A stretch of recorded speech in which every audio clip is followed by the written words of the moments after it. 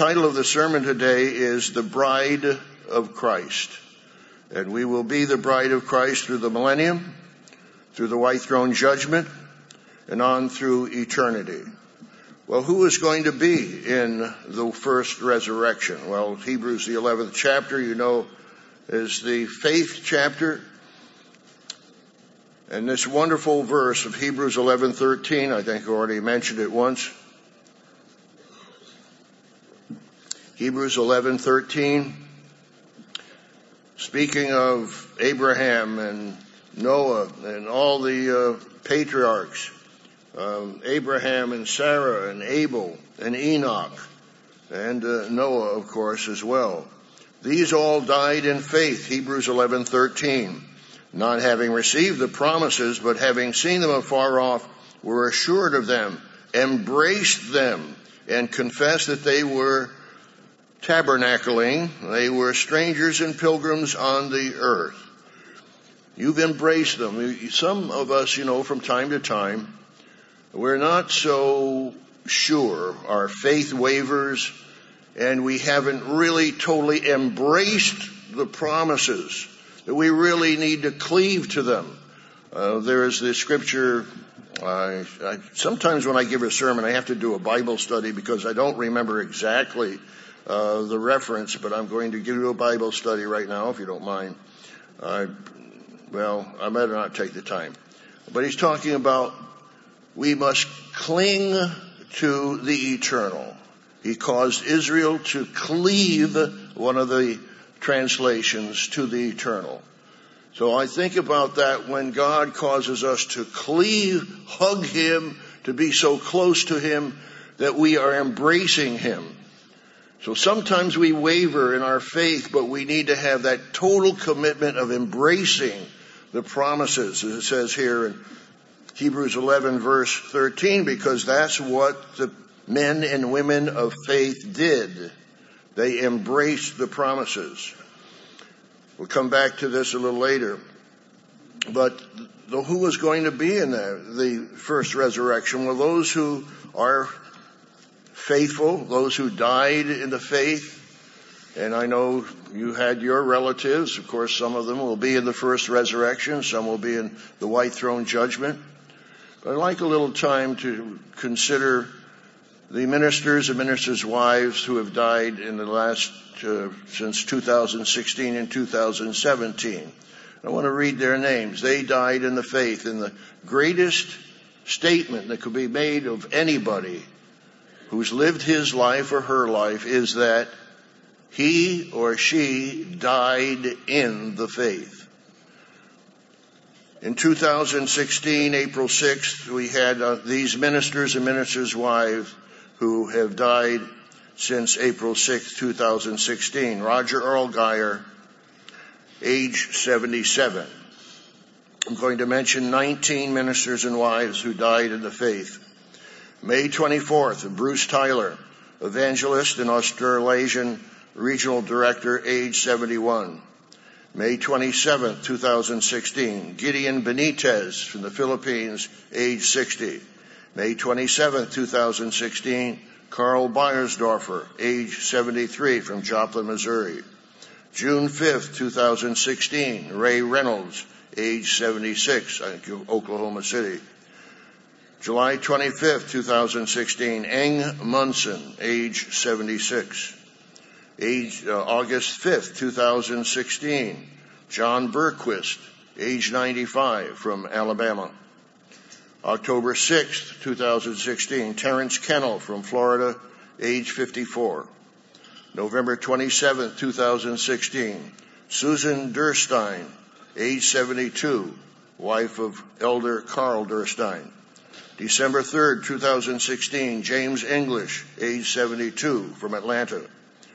December 28th, 2016, Ron Peterson, age 85, from Florida. Joseph Picker, age 72, January 13th, 2017, from the Tri-City areas in Washington. April 1st, 2017, Ella Fry, age 80, wife of Elder Franklin Fry. May 18th, 2017, Roderick C. Meredith, age 86, presiding evangelist. June 30th, 2017, Mal Jennings, age 72, area pastor from Perth, Australia. August 1st, 2017, Ron McGowan, age 79, Houston, Texas. September 8th, 2017, Roy Monger, age 91, from Knoxville, Tennessee. September 10th, 2017, Terrence Graves, age 82, from Washington State. And October 7th, Glenn Travis from Rolla, Missouri, age 78. So we mourn for our brothers and sisters in Christ and our elders and elders' wives, and of course we certainly appreciate the deacons and deaconesses and all of you who are servant leaders. God has called us to fulfill that mission statement. Dr. Meredith mentioned, actually outlined the 7 mission statements for the Living Church of God, and one of them is to practice servant leadership. And all of us have seen one another helping out here at the feast in so many different ways of practicing servant leadership, and we certainly appreciate that. Well, who else is going to be in the kingdom? And who else is going to be the wife and the bride of Christ? Turn to Matthew, the 8th chapter. Matthew 8. So it's not just us in the 21st century that are going to be the bride of Christ, the overcomers, but the patriarchs going all the way back to Abraham. As we saw earlier in Hebrews 11, even Noah and so forth. Matthew, the 8th chapter, verse 11.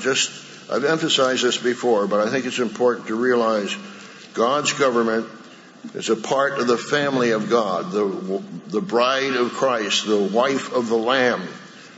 Matthew 8 and verse 11.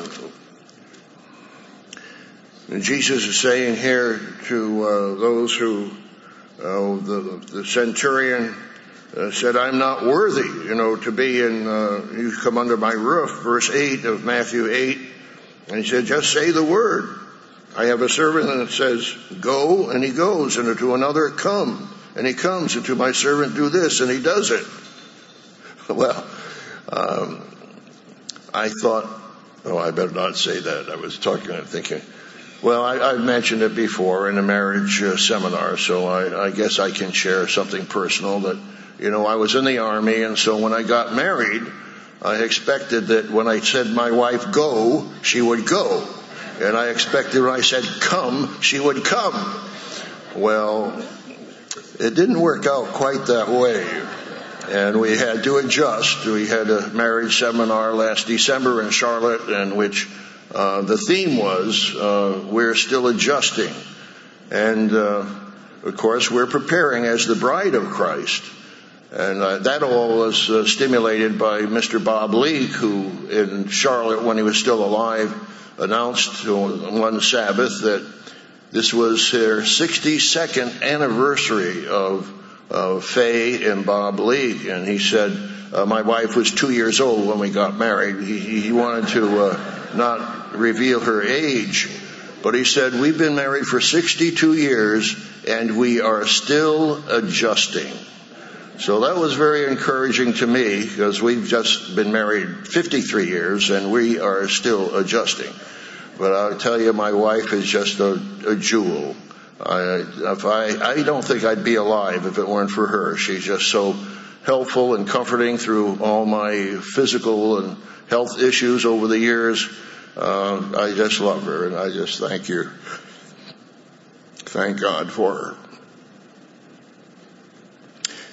Well, I say unto you, that came back about go and come. So I've learned to say to my wife, please come, and that she does that. Okay. But to hear verse 11, and I say to you that many will come from east and west and sit down with Abraham, Isaac, and Jacob in the kingdom of heaven. But the sons of the kingdoms will be cast out. In outer darkness there will be weeping and gnashing of teeth. So who's going to be in the kingdom? Those who are of the men and women of faith, but also Abraham, Isaac, and Jacob. You turn to Matthew 22, verse 32. And again, to emphasize how God honors the memory of Abraham, Isaac, and Jacob. It says, Matthew 22, verse 32. I am the God of Jacob. So Jesus Christ is talking about the scripture spoken to you by God, saying, verse 32, I am the God of Abraham, the God of Isaac, and the God of Jacob. God is not the God of the dead, but of the living. So these three are going to be in the kingdom of God. They will be at the top of the hierarchy. They will be a part of the bride of Christ. Now, when we get married, we're resurrected at the last trumpet. Where will we go? We've heard it several times during the feast so far. We go to the sea of glass. Christ comes for the saints at the seventh trumpet. We go to heaven for the sea of glass wedding for 9 days and then come back. Christ comes back with the saints just before the Day of Atonement. But we will go to the wedding. And we have a instruction from Christ regarding our preparation for the wedding in Matthew 25. Matthew 25, you all know the parable of the 10 virgins. Matthew 25, verse 1. Then the kingdom of heaven shall be likened to 10 virgins who took their lamps and went out to meet the bridegroom. Now 5 of them are wise and 5 are foolish. Those who were foolish took their lamps and took no oil with them. But the wise took oil in their vessels and with their lamps. But while the bridegroom was delayed, they all slumbered and slept. Verse 6, and at midnight a cry was heard, behold, the bridegroom is coming. Go out to meet him. Mr. Armstrong felt that he was one who proclaimed that warning, that announcement, that the bridegroom is coming. And I, growing up, did not have any idea that Christ was coming back to this earth until I heard the World Tomorrow program. And I was 1959. I got out of the Army. I was just depressed. All I could see on the horizon was nuclear war between the two superpowers, the United States and the Soviet Union. And I was depressed. All I could see was nuclear cosmocide. But then I heard Mr. Armstrong, and he said, Jesus Christ is coming back. What? That was news to me. Yes, the bridegroom is coming. Go out to meet him. And we need to be preparing for that awesome event. At midnight the cry was heard, behold, the bridegroom is coming, go out to meet him. All those virgins arose, trimmed their lamps. The foolish said to the wise, give us some of your oil, for our lamps are going out. But the wise answered, no, lest there should not be enough for us and you, but go rather to those who sell and buy for yourselves. A warning to any of us who are letting the oil go out of our lamps. We need to make sure that we don't let a day go by without praying. We've had that admonition here during the feast to pray and Bible study. We need to make sure that we are renewing God's Spirit in our lives and minds and hearts every single day. You don't want to miss one day without praying. If you do, you've had another God before the true God. You've actually transgressed the very first commandment. You'd have no other gods before the true God if you've let a day go by without praying. Now that's not committing the unpardonable sin. It's just a real warning to you that you are letting the oil go out of your lamp. And you need to make sure that you're renewing God's Spirit in your life every single day. And of course you claim God's promises of Luke 11:13. If you being evil know how to give good gifts unto your children, how much more will your Heavenly Father give the Holy Spirit to those who ask Him? So God wants you to be dependent on Him. He's the source of life through Christ. The Holy Spirit comes from the Father through Christ to us. And we'll give thanks to God for that. Verse 10, and while they went to buy, the bridegroom came, and those who were ready went in with him to the wedding, and the door was shut. They went in with him to the wedding, and the door was shut. So we look forward to that wedding. Let's go to Revelation 19:7. We've read it several times, but let's understand it's an awesome calling that we have. An intimate relationship with the King of Kings and Lord of Lords, the Lamb of God, the Savior of the world. Revelation 19:7, let us be glad and rejoice and give him glory, for the marriage of the Lamb has come and his wife has made herself ready. Yes, we are in preparation stages. We are training as kings, priests, and judges, and we are preparing as the bride of Christ, the bride of the Lamb. We will become his wife at the marriage when we are there on the sea of glass. We already discussed this in terms of the sequence of prophetic events coming up to the return of Christ to fight the battle of Armageddon, as mentioned, starting with verse 11. So we look forward to that time that we are with the Lamb as his wife. I wrote down a quotable quote up there in Cincinnati, actually not Cincinnati, but Erlanger, Kentucky, at the northern Kentucky. They call it NKY, was our logo up there for the feast. Mr. Phil Senna made this statement. Quotable quote I wrote down. God is all about relationships. God is all about relationships. Is that a true statement? When you consider Mark 12, verse 20, the first great commandment, to love God with all your heart, soul, mind, and strength, and to love your neighbors as yourself, that's all about relationships. I was kidding one time. One of the freshmen that came to Ambassador College was giving his icebreaker, and he was from a farm background, and he said he just really loved the chickens and the ducks, but he didn't like human beings. And I understood. I can sympathize with him. But God says you need to even love your enemies. So you need to love human beings. That's what God is all about relationships. Loving him and Christ and loving our neighbors and even loving our enemies. So as the bride of Christ, what are we going to be doing during the millennium and on beyond? The latest Tomorrow's World magazine has the cover article, The World After World War III. And we realize, yes, World War III is coming and the whole world is going to be devastated, but it has to be renewed.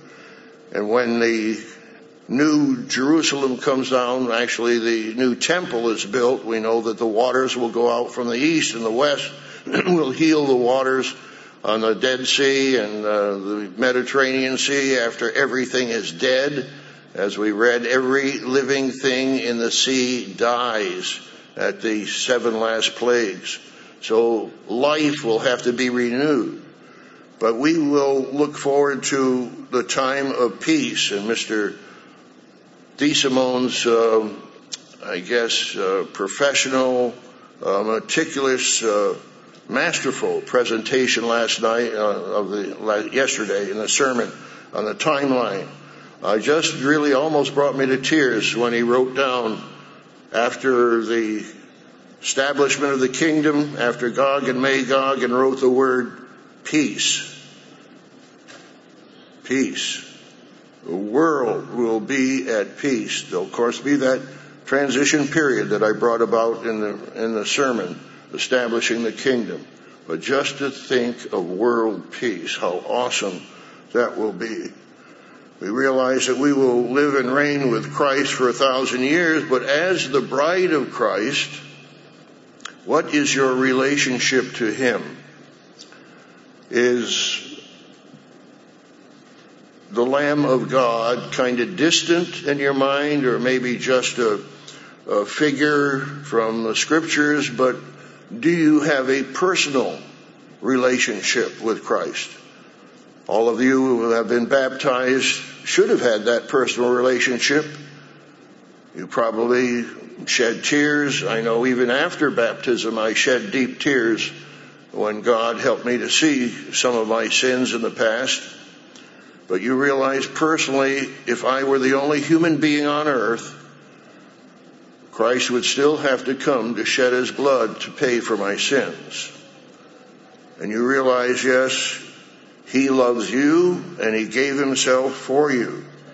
He is our Passover sacrifice for us, 1 Corinthians 5, verse 7. We want to turn to Galatians 2:20, Dr. Meredith's favorite verse. Of course, this is the New King James has it incorrectly, the faith in Christ, but the correct translation be the faith of Christ. I have been crucified with Christ, nevertheless I live, but Christ lives in me, and the life I now live in the flesh, I live by the faith of the Son of God, it should read, who loved me and gave himself for me. Here's a personal relationship. Who loved me and gave himself for me. Think of yourself as the only person in the world. And realize that that verse applies to you. Now we are going to be the bride of Christ, so we want to take a look in our preparation to the instruction to husbands and wives in Ephesians, the 5th chapter. Ephesians 5, and starting with verse 20. Of course, it says, giving thanks always for all things to God the Father in the name of our Lord Jesus Christ. So I hope you've been thanking God continually. Sometimes I forget what the occasion was, but it was something that was very merciful from God giving me from a throne of grace. And instead of saying thank you, I said thank you, thank you, thank you, thank you, thank you, thank you. And I still do from time to time. But giving thanks to God always. Verse 21, submitting to one another in the fear of God. That's part of the preparation of being the bride of Christ. I submit to my wife. And did I tell you the how many of you know my 5-second rule? Let me see your hands. Okay, that's a good scattering. That's about 7%. So you've heard me tell the story dozens of times, but for the other 93%, please be patient and let me tell the story. My wife and I were traveling one time, and we were in a hotel room, and we had a little manicure set. And my wife said, well, Dick, do you have the manicure set? And I just glanced at my open suitcase, and there it was. I grabbed it and threw it to her within 5 seconds. And from that moment on, whenever she asked me for something, I tried to get it to her within 5 seconds. And on occasion, she can get something to me within 5 seconds. But that's one of my dedicated 5-second rules. Try to respond to my wife. Submitting to one another in the fear of God. Wives, submit to your own husbands as to the Lord. So now we're getting that intimate relationship with Christ. Husbands, love your wives, verse 25, as Christ also loved the church and gave himself for her. He loved me and gave himself for me, we have just read in Galatians 2:20. Time and time again, we see this message that Christ loved us and gave himself for us. Then we find that he continues that he might sanctify and cleanse her by the washing of water by the word, that he might present her to himself a glorious church, not having spot or wrinkle or any such thing, but that she should be holy and without blemish. So he's saying here that this is a mystery. It has to do with the church, even, yes. It has to do with practical relationships and responsibilities of husbands and responsibilities of wives. And we thank Mr. Lyons for his sermon at yesterday on Christian responsibility. As I tell young people who are counseling for marriage, you cannot change the other person. You can only change yourself. And you have a God-given responsibility for God to fulfill your husbandly responsibility as a husband. And you, wife, have a God-given responsibility to fulfill your godly, wifely responsibilities before God. And yet he says in verse 32, this is a great mystery, but I speak concerning Christ and the church. So we are members of his body, as it says in the end of at the beginning of verse 30. We are members of his body, of his flesh, and of his bones. And so this great mystery is telling that intimate relationship that we should have with Jesus Christ. Along that line, we might think of John 3:16. Oh, I already gave you the answer. I was just going to give the answer. How many of you know, don't raise your hands because I already gave you the answer. How many of you know what is the precious verse of the Bible, or also called the golden verse of the Bible? When I've given that survey, only 10% of our people know that. All Protestants know that is John 3:16. Let's turn back there to John 3:16. And again, we find God's love. We find the love of Christ towards us. John 3:16, it used to be when you would see a NFL football game on television, you'd see big banners, John 3:16. But they probably have prohibited that. We haven't seen that in quite some last few years. The precious or golden verse of the Bible, John 3:16. For God has so loved the world that he gave his only begotten Son, that whoever believes in him should not perish, but have everlasting life. That's an awesome promise that God gives us. The Protestant world does not understand this verse. So Mr. Gerald Weston wrote a seminal booklet on John 3:16, Hidden Truths of the Golden Verse. How many of you have read at least one chapter of that booklet? Okay. Well, that looks like about 52%. Brethren, you really need to get that booklet and read it. John 3:16. Right? Even the very first, it has 8 chapters, and each chapter is talking about John 3:16. The first word is God. And the world doesn't even know who and what God is. They think God is a Trinity. And no one can be born into that Trinity. It's a falsehood. It's a heresy. It's an error, doctrinal error.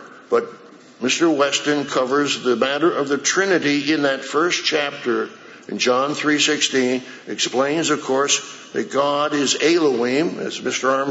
Armstrong did for so many years. God, Elohim. Let us make man in our image, after our likeness. So God is a family. And our former association rejected that and went to traditional evangelical Christianity, which is so in error. It's Trinitarian. And that just, of course, blocks out who and what God is. And even I receive publications from Catholic University because I subscribe to a magazine called First Things, which is a Catholic publication. So I get Catholic requests for donations for various of their charities. But one card I received one time from Pontifical University. God is Father, Jesus Christ is Lord, the Holy Spirit is the third person, and Mary is married to the Holy Spirit. Wow! What a horrible, horrible doctrinal fallacy. That's saying it very kindly. Because if Jesus Christ was begotten by the Holy Spirit, then the Holy Spirit's the Father, and Mary is the mother of God. That's the way they believe. That's horrible. Because God is the Father, not the Holy Spirit is the Father. And Mary, of course, is the mother of Jesus, but God is the Father, begat Jesus through the egg that was in Mary's womb. So you have those errors. But please, brethren, of the other half of you that have not read even one chapter of John 3:16 booklet, please get that booklet and read it. It is powerful. It states this is what the Living Church of God believes. It outlines the whole plan of God, and has talks about what loved the world, that He gave His only begotten Son, that whoever believes in Him should not perish. What does it mean, perish? Well, you don't really perish, because if you're evil, you burn forever as an immortal soul in a so-called everlasting fire and have everlasting life. So please get that booklet. It's a wonderful booklet written by Mr. Gerald Weston, and I hope that all of you do that. We're talking about our intimate relationship as the bride of Christ, preparing for the wedding. One of the wonderful relationship books in the Bible is the Song of Songs, the Song of Solomon. You turn back there. That's just right after Proverbs and Ecclesiastes. And then you have the Song of Solomon. Verse 1, the Song of Songs, which is Solomon's. Now, the New King James does particularly bracket it off with the various elements of the drama. It's kind of like a play with, in this case, the Shulamite and her beloved, and also the daughters of Jerusalem. There are three different characters in this particular play throughout. The Old King James doesn't even break it up, so you don't even know who's talking, but this is an attempt to doing it. In other words, what it's saying is that Solomon is a type of Christ, and the Shulamite woman is a type of the church, and the harem are, of course, are jealous of the Shulamite woman who is the bride. But the Amplified takes a little different approach to it. It has four characters. Solomon, who is trying to woo the Shulamite woman, and the unseen shepherd, and the daughters of Jerusalem, and, of course, the Shulamite woman. So you have the bride, Solomon, the harem, and the unseen shepherd. So in this case, just taking a look, the idea for the Jewish approach is that this shows God's love to Israel. The Christian approach is saying this shows Christ's love to the church. And the one that I'm mentioning, the Amplified, is saying that no, the fourth character is Solomon, who is trying to woo the church symbolically. He is the world trying to woo the Christian church away from the unseen shepherd. And so in verse 8, where it has in the New King James Version, the beloved, really in the Amplified has that not the beloved is speaking to the Shulamite woman, but Solomon is. Solomon is trying to, representative of the world, to tempt the church into the world. So what do we read here? If you do not know, O fairest among women, follow in the footsteps of the flock and feed your little goats behind the shepherd's tent. Verse 9. I have compared you, my love, to my filly among Pharaoh's chariots. That's not something that Christ would say as the unseen shepherd. That's something that Solomon would say, trying to woo this woman. But she is going to be faithful to her unseen shepherd, representing Christ. Your cheeks are lovely with ornaments, your neck with chains of gold. And then, of course, the daughters of Jerusalem chime in here. Now, under the Jewish tradition, I'm not sure what age it was, but apparently you had to be at least 20 years of age, or before you could even read the Song of Solomon. Because it's pretty specific in terms of intimate love and relationships between a husband and wife. But I do want to point out two scriptures here.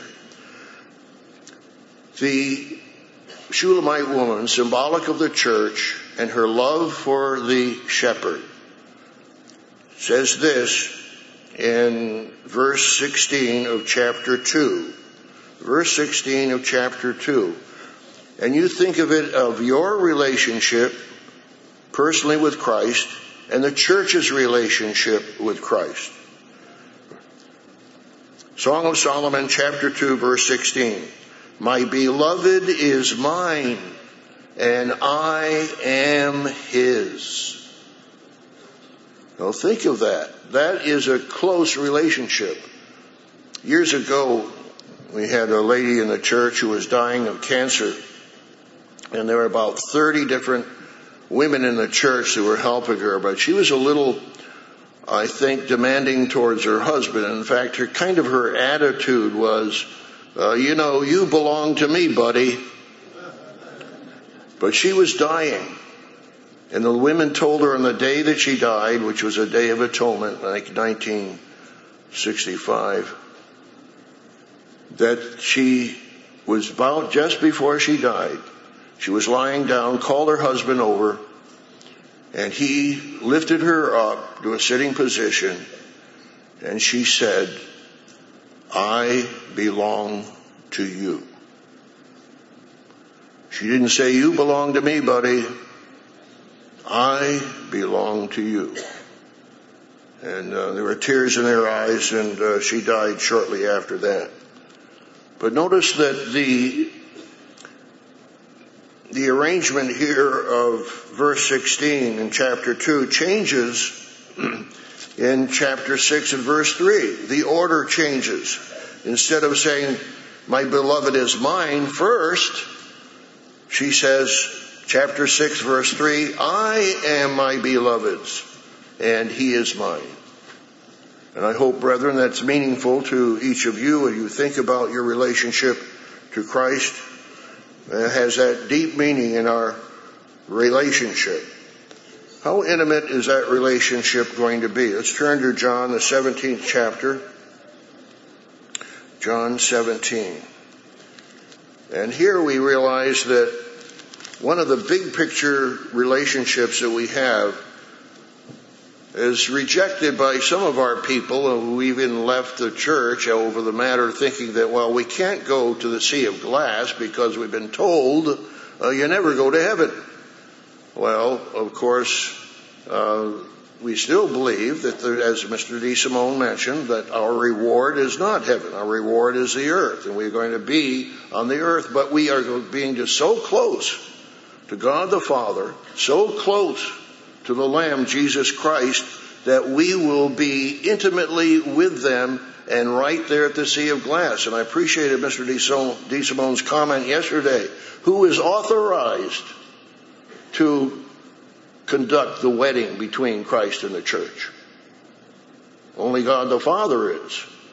And we will be before God the Father on the Sea of Glass for that wedding. But how intimate are we? You can't get more intimate than what Jesus prayed here in John, the 17th chapter. John 17, starting in verse 20. Well, even just notice verse 17. Sanctify them by your truth. Your word is truth. Verse 20 of John 17. I do not pray for these alone, but also for those who will believe in me through their word. I heard that earlier today. That they all may be one, as you, Father, are in me, and I in you, that they also may be one in us. Did you really process that? Do you really understand what that's saying? That they all may be one, as you, Father, are in me, and I in you.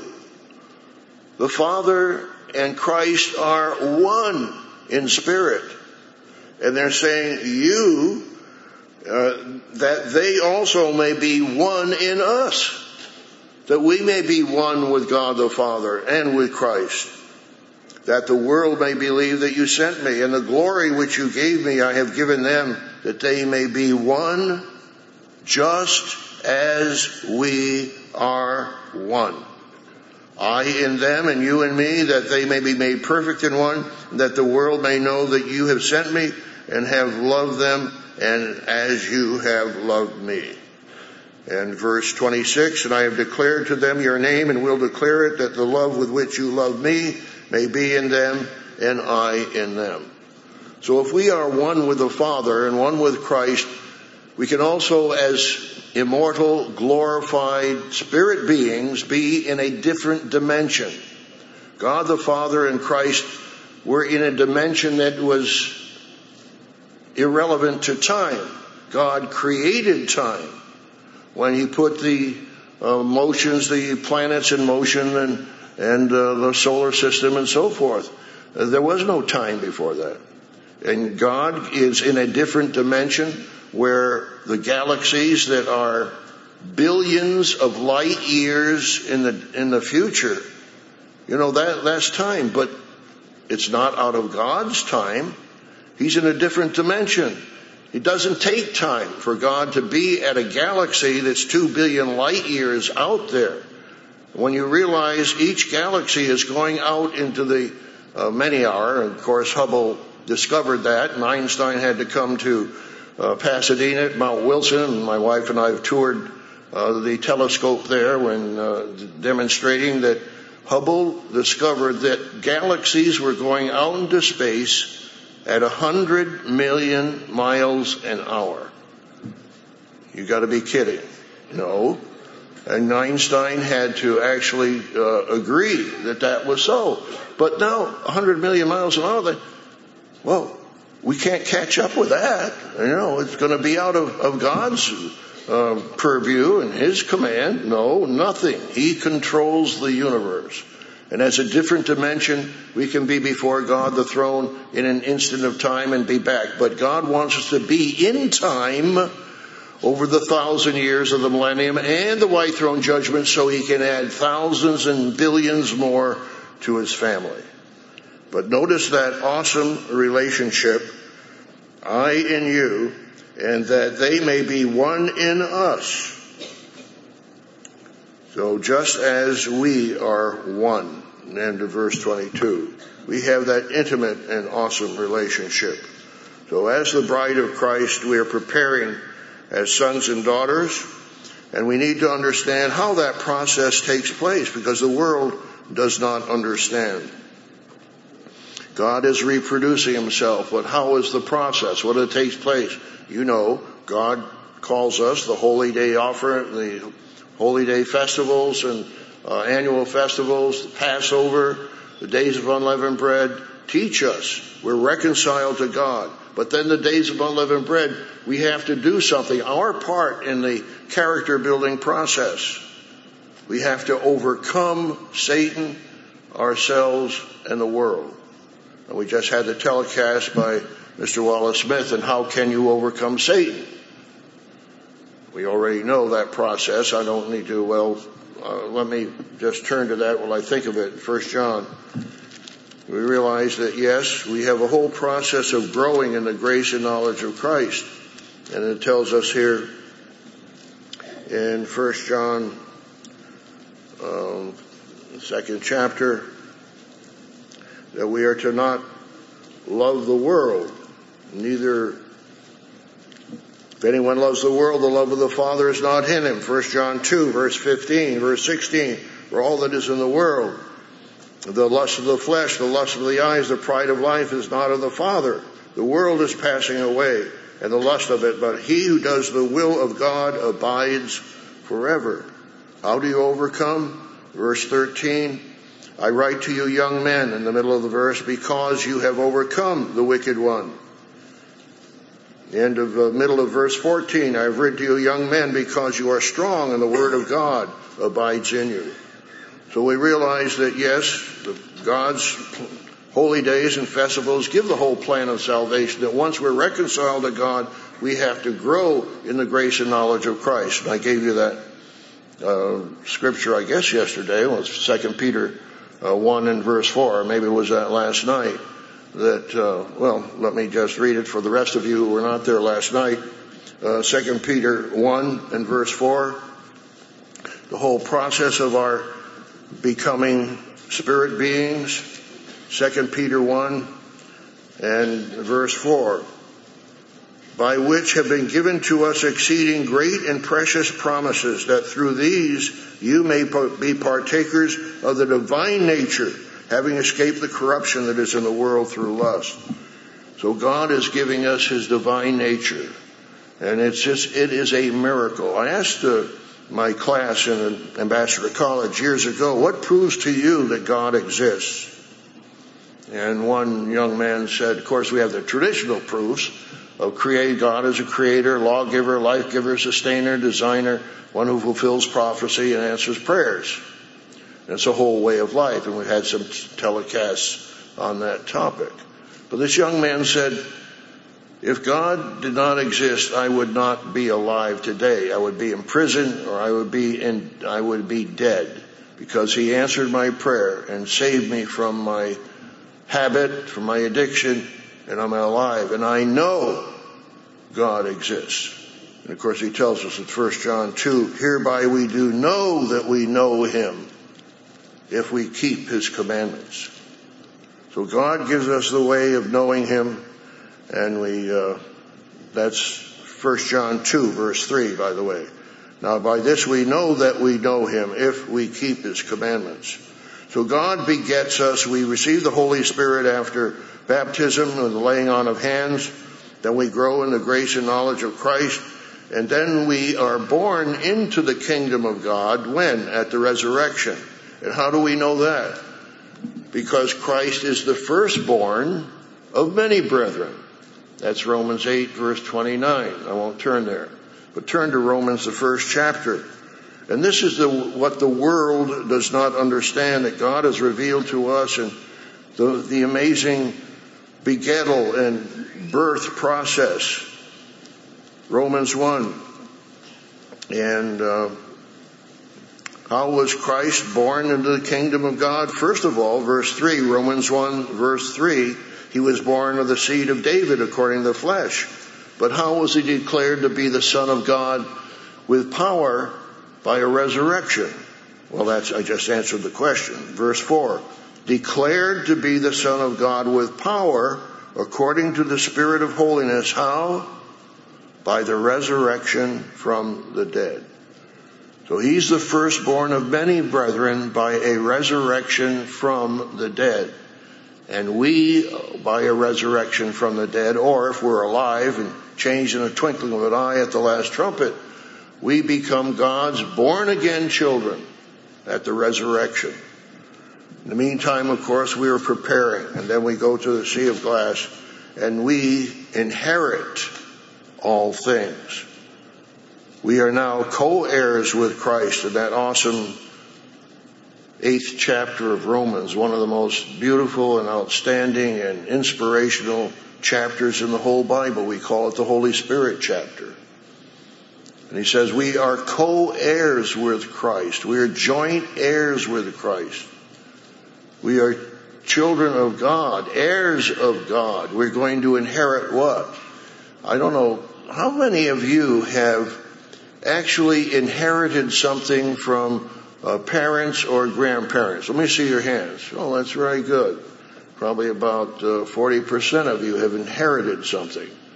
Well, we are heirs. We're not yet inheritors, but we are heirs. What are we going to inherit? Can you think of anything the Bible says that we're going to inherit? Blessed are the meek, for they shall inherit the earth. And there are several other scriptures. We will inherit the kingdom. Matthew 25, verse 34. And we will inherit salvation. Hebrews 1, verse 14. We will inherit all things, Revelation 12 and verse 7. And if you'll turn to Hebrews 2 and verse 8, we will inherit, of course, the universe. Or in the Hebrew, ta panta, meaning the all. That's Hebrews 2 and verse 8. And that's being quoted, of course, from Psalm 8. When David was contemplating, when I see the heavens above, what is man that you are mindful of him, and the Son of Man that you care for him? David began to see his relationship to the universe and wonder just what a tiny little speck I am on this earth. And when you look at the photo from out of space, it was called the pale blue dot. and was taken from one of the spacecrafts of the Milky Way. And there's actually a photograph of it. In fact, we had it in the Plain Truth magazine. The Tomorrow's World magazine had that photo, the strip of the Milky Way galaxy, and there's this little tiny dot, and that's planet Earth. It was actually photographed from space. And the atheist, what's his name, the cosmologist, who? Yeah, what's his name? Carl Sagan. Thank you. That's 50 extra points to him. Carl Sagan. Carl Sagan. So we're meaningless. Look at this little dot in this whole cosmos. We are meaningless. No, we are not meaningless. But when we realize how tiny we are, as David asked the question, what is man that you're mindful of him? We take it this vast universe. We are nothing. We are nothing in one sense, but we are precious in God's sight because Jesus Christ shed his blood for you and for me. And we are valuable. We are very valuable in God's sight.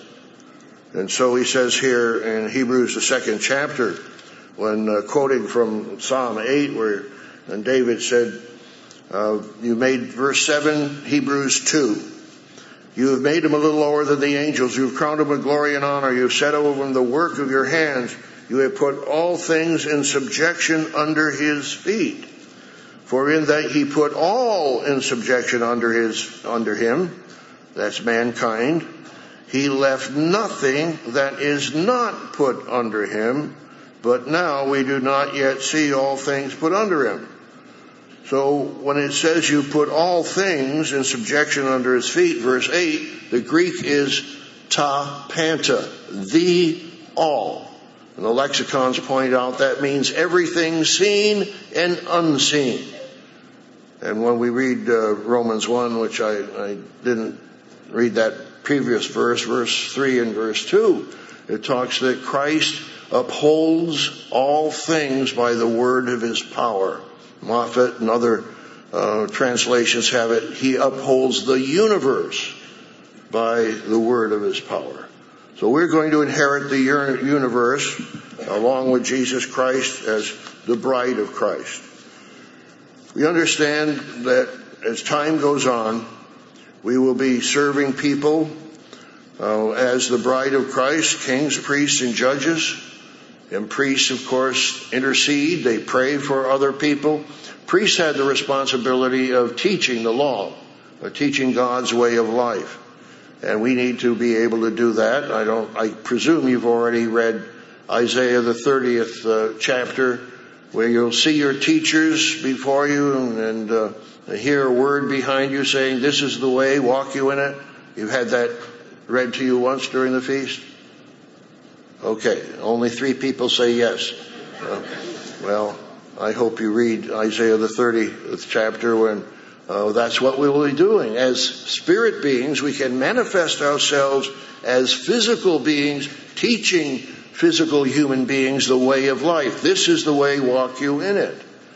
And remember, Jesus, even after his resurrection, told doubting Thomas, put your fist in my side and your fingers in my hands and the holes. He manifested himself in the flesh. And then when they met at the Sea of Galilee, what did Jesus do? He ate fish along with his disciples. So Mr. Senna gave a whole sermon on food and showing that, yes, God loves food. And when we have a wedding supper, said Christ is going to sit down and serve us. And yet, it says that God made wine to cheer the hearts of man and God. And also, we'll have a sumptuous wedding feast. So God must have some kind of a way of enjoying spiritual food. And I'm sure we will too at the sumptuous wedding supper that Christ will provide for us at that wedding. But we will inherit all things. Turn to Revelation, the 14th chapter, Revelation 14. And here again we see that the bride of Christ In this case, 144,000 standing on the sea of glass. Or chapter 15, we saw the sea of glass reference.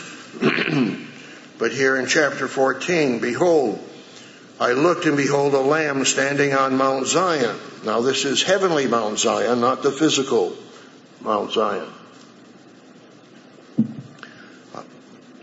I looked to behold the Lamb standing on Mount Zion, and with him 144,000, having his Father's name written on their foreheads. And I heard a voice from heaven like the voice of many waters and like the voice of loud thunder. And I heard the sound of harpists playing their harps. They sang as it was a new song before the throne, before the four living creatures and the elders. Now, the critics say, well, every time it's talking about the sea of glass, it's the portable throne, Ezekiel 1 and Ezekiel 10. The portable throne, so-called, did not have the four living creatures and the 24 elders on that portable throne. And it does tell us back in, I guess it's Exodus 23, that 70 of the elders, along with Moses and Aaron and one other, saw God and ate before him. So that was the one, of course, that became Jesus Christ. But where is this? This is before God's throne, as described in Revelation 4, where you have the 24 elders and the four living creatures. So there's no mistaking about where this is. They sang a new song before the throne, before the four living creatures and the elders. And no one could learn the song except the 144,000 who were redeemed from the earth. So they're not on the earth, they're redeemed from the earth. These are the ones who are not defiled with women. That is, for they are virgins. That is, spiritually speaking. So many, the Apostle Paul said to the Corinthians, some of you were fornicators, adulterers, but now you are sanctified. And some were such of you, he told them. So it's not talking about physical virgins, it's talking about spiritually pure and spiritual virgins who follow the Lamb wherever he goes. These were redeemed from among men, being first fruits to God and to the Lamb. And in their mouth was found no deceit, for they are without fault before the throne of God. So again, these are the ones who follow Christ wherever he goes. And he's going to be in heaven for the wedding, and we will be with him at that time. We have an intimate relationship with Christ. We will, throughout the millennium and throughout the white throne judgment, be teaching as kings, ruling as kings, teaching as priests, but also interceding. A priest, as I mentioned, is teaching God's way of life and law, but also a priest intercedes for others. And the Apostle Paul told us prayers and intercession should be given to all people, kings, magistrates, for all kings, and that we may lead a peaceable life in all godliness and honesty. My Bible study, 1 Timothy, let me just check on that. 1 Timothy 2? Yes, I guessed right. 1 Timothy 2. That we may lead a peaceable life in all godliness and honesty. For this is good and acceptable in the sight of God, our Savior, who desires all men to be saved and come to the knowledge of the truth. So God wants us to be saved, but we are interceding for others. We pray for others. He says that we are to love our enemies. Look at Matthew 5. Turn to Matthew, the 5th chapter. Matthew 5. When he says you got to become perfect, what does he mean? Well, it can be translated mature, but we need to be perfect in unconditional love. Mothers who do not have God's Holy Spirit, many of them have natural affection. But in this end time, many mothers, I say many, commit abortions and all that type of thing, do not have even natural affection. But Christians have to go beyond natural affection. We love one another, but what else must we love? Matthew 5, verse 43, you have heard that it was said, you shall love your neighbor and hate your enemy. But I say to you, love your enemies, bless those who curse you, do good to those who hate you, and pray for those that spitefully use you and persecute you. To give intercessory prayers even for those who are persecuting you. You can't do that normally in a carnal mind, but you can with God's Holy Spirit. And I hope you pray that God will give you the love, that you can pray for your love, pray for the brethren, and pray for kings and those who are authority that we just read in 1 Timothy 2, and pray for your enemies. One time I was passing by a room where my wife was praying, and we had several enemies of the church at that time, and she was praying for them. I was just surprised when I walked by. She was actually naming some of the enemies of the church that she was praying for. You need God's Holy Spirit to do that. But priests intercede for others. And when physical human beings are having problems, you can say, I was there. I had that smoking problem, but I overcame it with Christ's help. I had that sexual temptation when I was a physical human being, but I was able to overcome it. I can identify with your problem. I was there. I was tempted in those points, but Christ was tempted in all points, of course, without sin. So as a priest in the kingdom of God, you'll be able to help people and, of course, comfort people as well. Those who have come out of the Holocaust and of the great captivity coming on the second Exodus, they're coming back to the Holy Land, and they'll be sorrowing and mourning, and you'll be able to comfort them. As I said, as a king and a priest, you'll have both those facets of loving discipline, and also loving comfort and mercy. So in Matthew 5, he says that we are to love our enemies.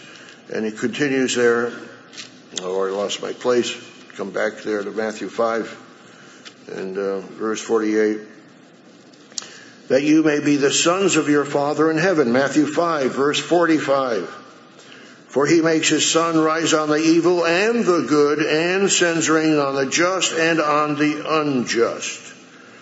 For if you love those who love you, what reward have you? Do you not even tax collectors do the same? And if you greet your brethren only, what do you more than others? Do not even the tax collectors do so? Therefore, you shall be perfect just as your Father in heaven is perfect. That's perfect with godly love, with unconditional love. We have conditional love when we rear our children, but we also have unconditional love. So when we think about the future, as we heard in the offertory message today, we as preparing as the bride, some of the churches of God say that's their main mission, is to prepare the bride. But they're not preaching the gospel. And they're not preparing the bride the way the bride is to be prepared, by doing God's work, as we heard in the offertory message. That's how you prepare the bride. You fulfill the commission that Christ gave the bride to preach the gospel in all the world as a witness unto all the nations, and make disciples of all nations, he says in Matthew 28, and preach the gospel unto all creatures, Matthew 16:15. So we have that mission, and as we fulfill that mission, we are preparing as the bride of Christ, and we're growing in the grace and knowledge of Christ and having that love that God gives us. God gives us a warning as well. If you'll turn to Revelation, the 22nd chapter, Revelation 20, 22. We realize that past the white throne judgment, but this is a message to us today because we're reading it today, and we realize that John even said in chapter 1 of Revelation, just hold your place there, he said, blessed is he who reads and those who hear the words of this prophecy and keep these things which are written in it, for the time is near. That's what John wrote in Revelation 1 verse 3. But now here in Revelation 22, by the way, we are the Lamb's wife. I've titled the sermon, The Bride of Christ. But we're also, in another terminology, the Lamb's wife. And you find throughout the book of Revelation the word lamb mentioned. I was going to say your Bible study assignment is to count the number of times the word lamb appears in the book of Revelation. One time it appears as the false prophet who looks like a lamb but speaks as a dragon in Revelation, the 13th chapter. But other than that, false depiction of the Lamb referring to the Savior of the world, King of Kings and Lord of Lords, occurs 25 times or more. And here he says in Revelation 22, verse 12, Behold, I am coming quickly, and my reward is with me to give everyone according to his work. And he says in verse 14, Blessed are those who do his commandments, that they may have right to the tree of life and may enter through the gates of the city. So we look forward to that time when we will be with Christ, but he's telling us now, Behold, I am coming quickly, and my reward is with me. Verse 7 of Revelation 22, Behold, I am coming quickly. Blessed is he who keeps the words of the prophecy of this book. And all the wonderful statements he brings out here in chapters 21 and 22. But let me just read to you from the book of Revelation here, Revelation Unveiled at Last, on page 44. When we take it, the ultimate destiny that we have, we're going to be with Christ for 1,000 years and throughout the millennium. You might turn to Isaiah 65. Mr. Weston will certainly cover this in the video this afternoon, but I want to emphasize a different aspect of that 100-year period of the white throne judgment. Isaiah 65.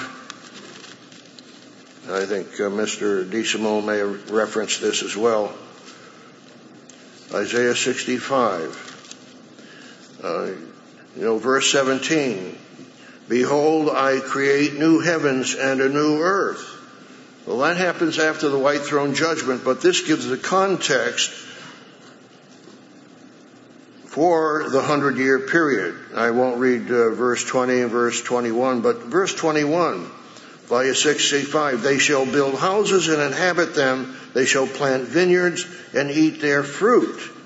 So even the white throne judgment will be very similar to the lifestyle of the millennium. They'll build houses, they'll plant vineyards, but they'll only have that whole 100-year period.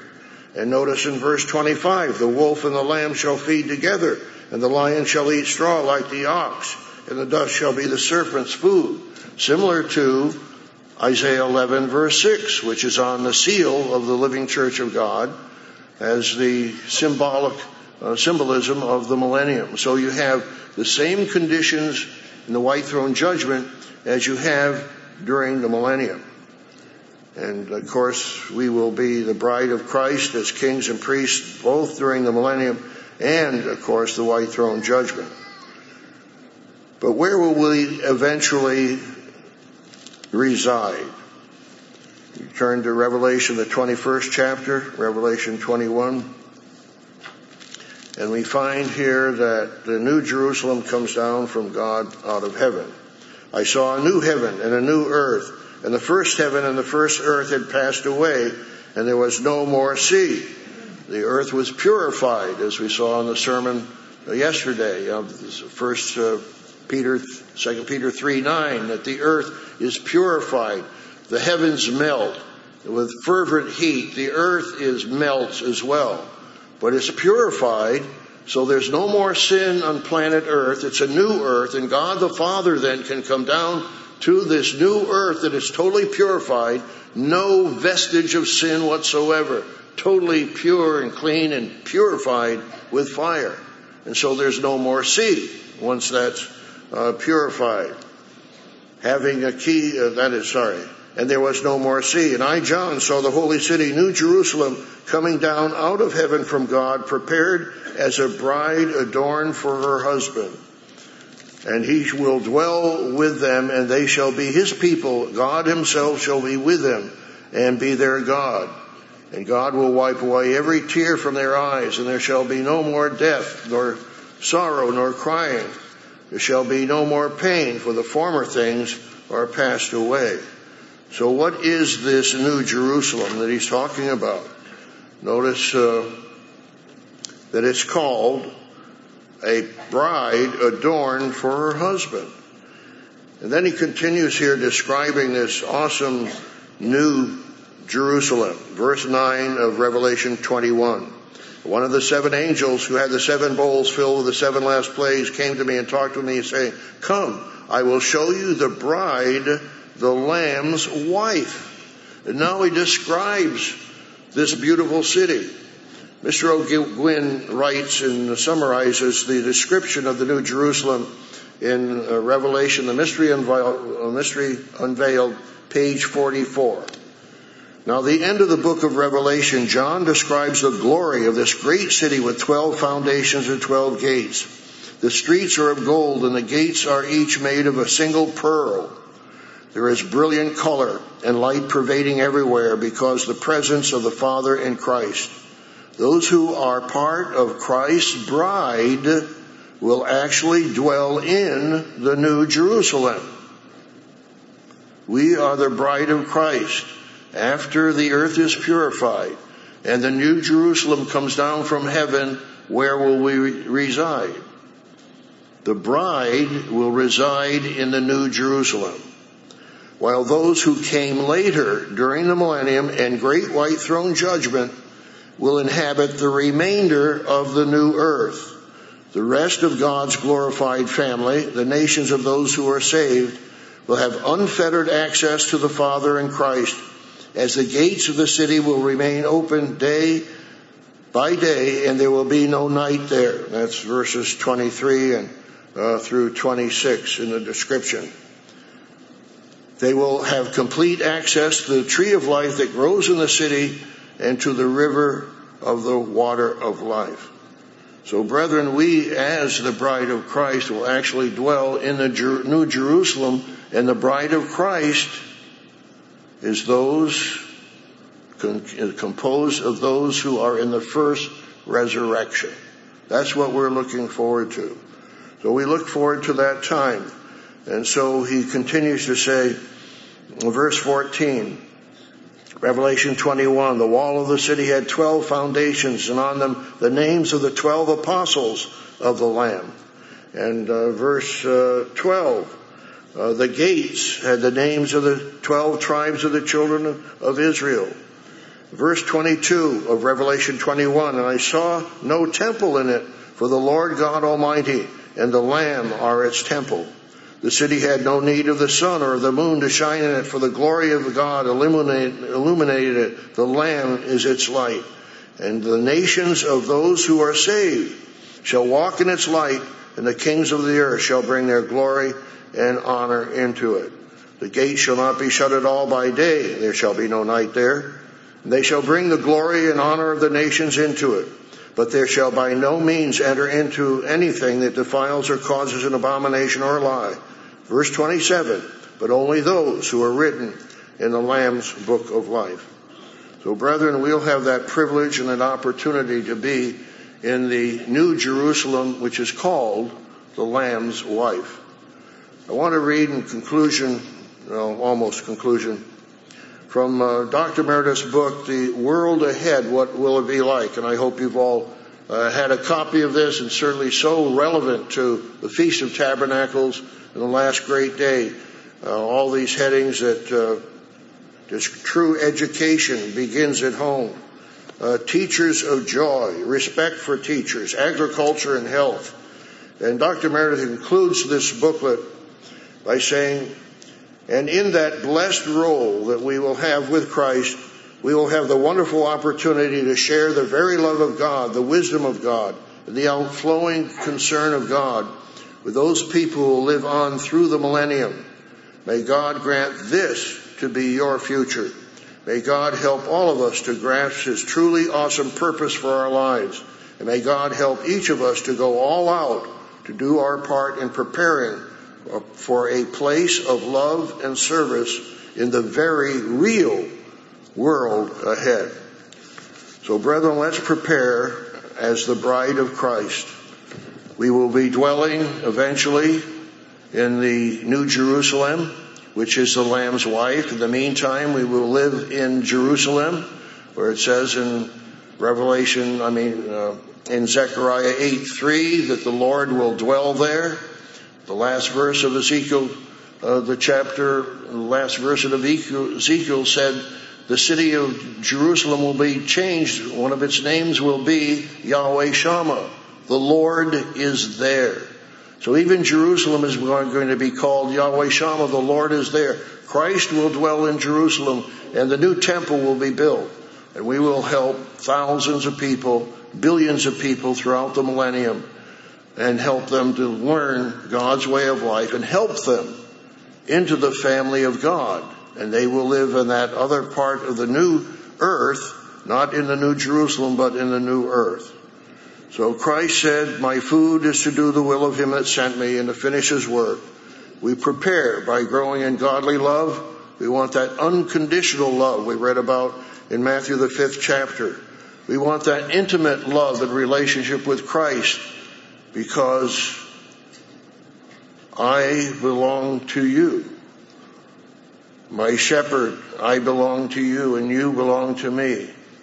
And I hope we have that intimate relationship. But if you are a faithful Philadelphian, let's look one final scripture, Revelation the 3rd chapter. If you are a Philadelphian and you are overcomer, Revelation 3:12, he who overcomes I will make a pillar in the temple of my God, and he shall go no more out.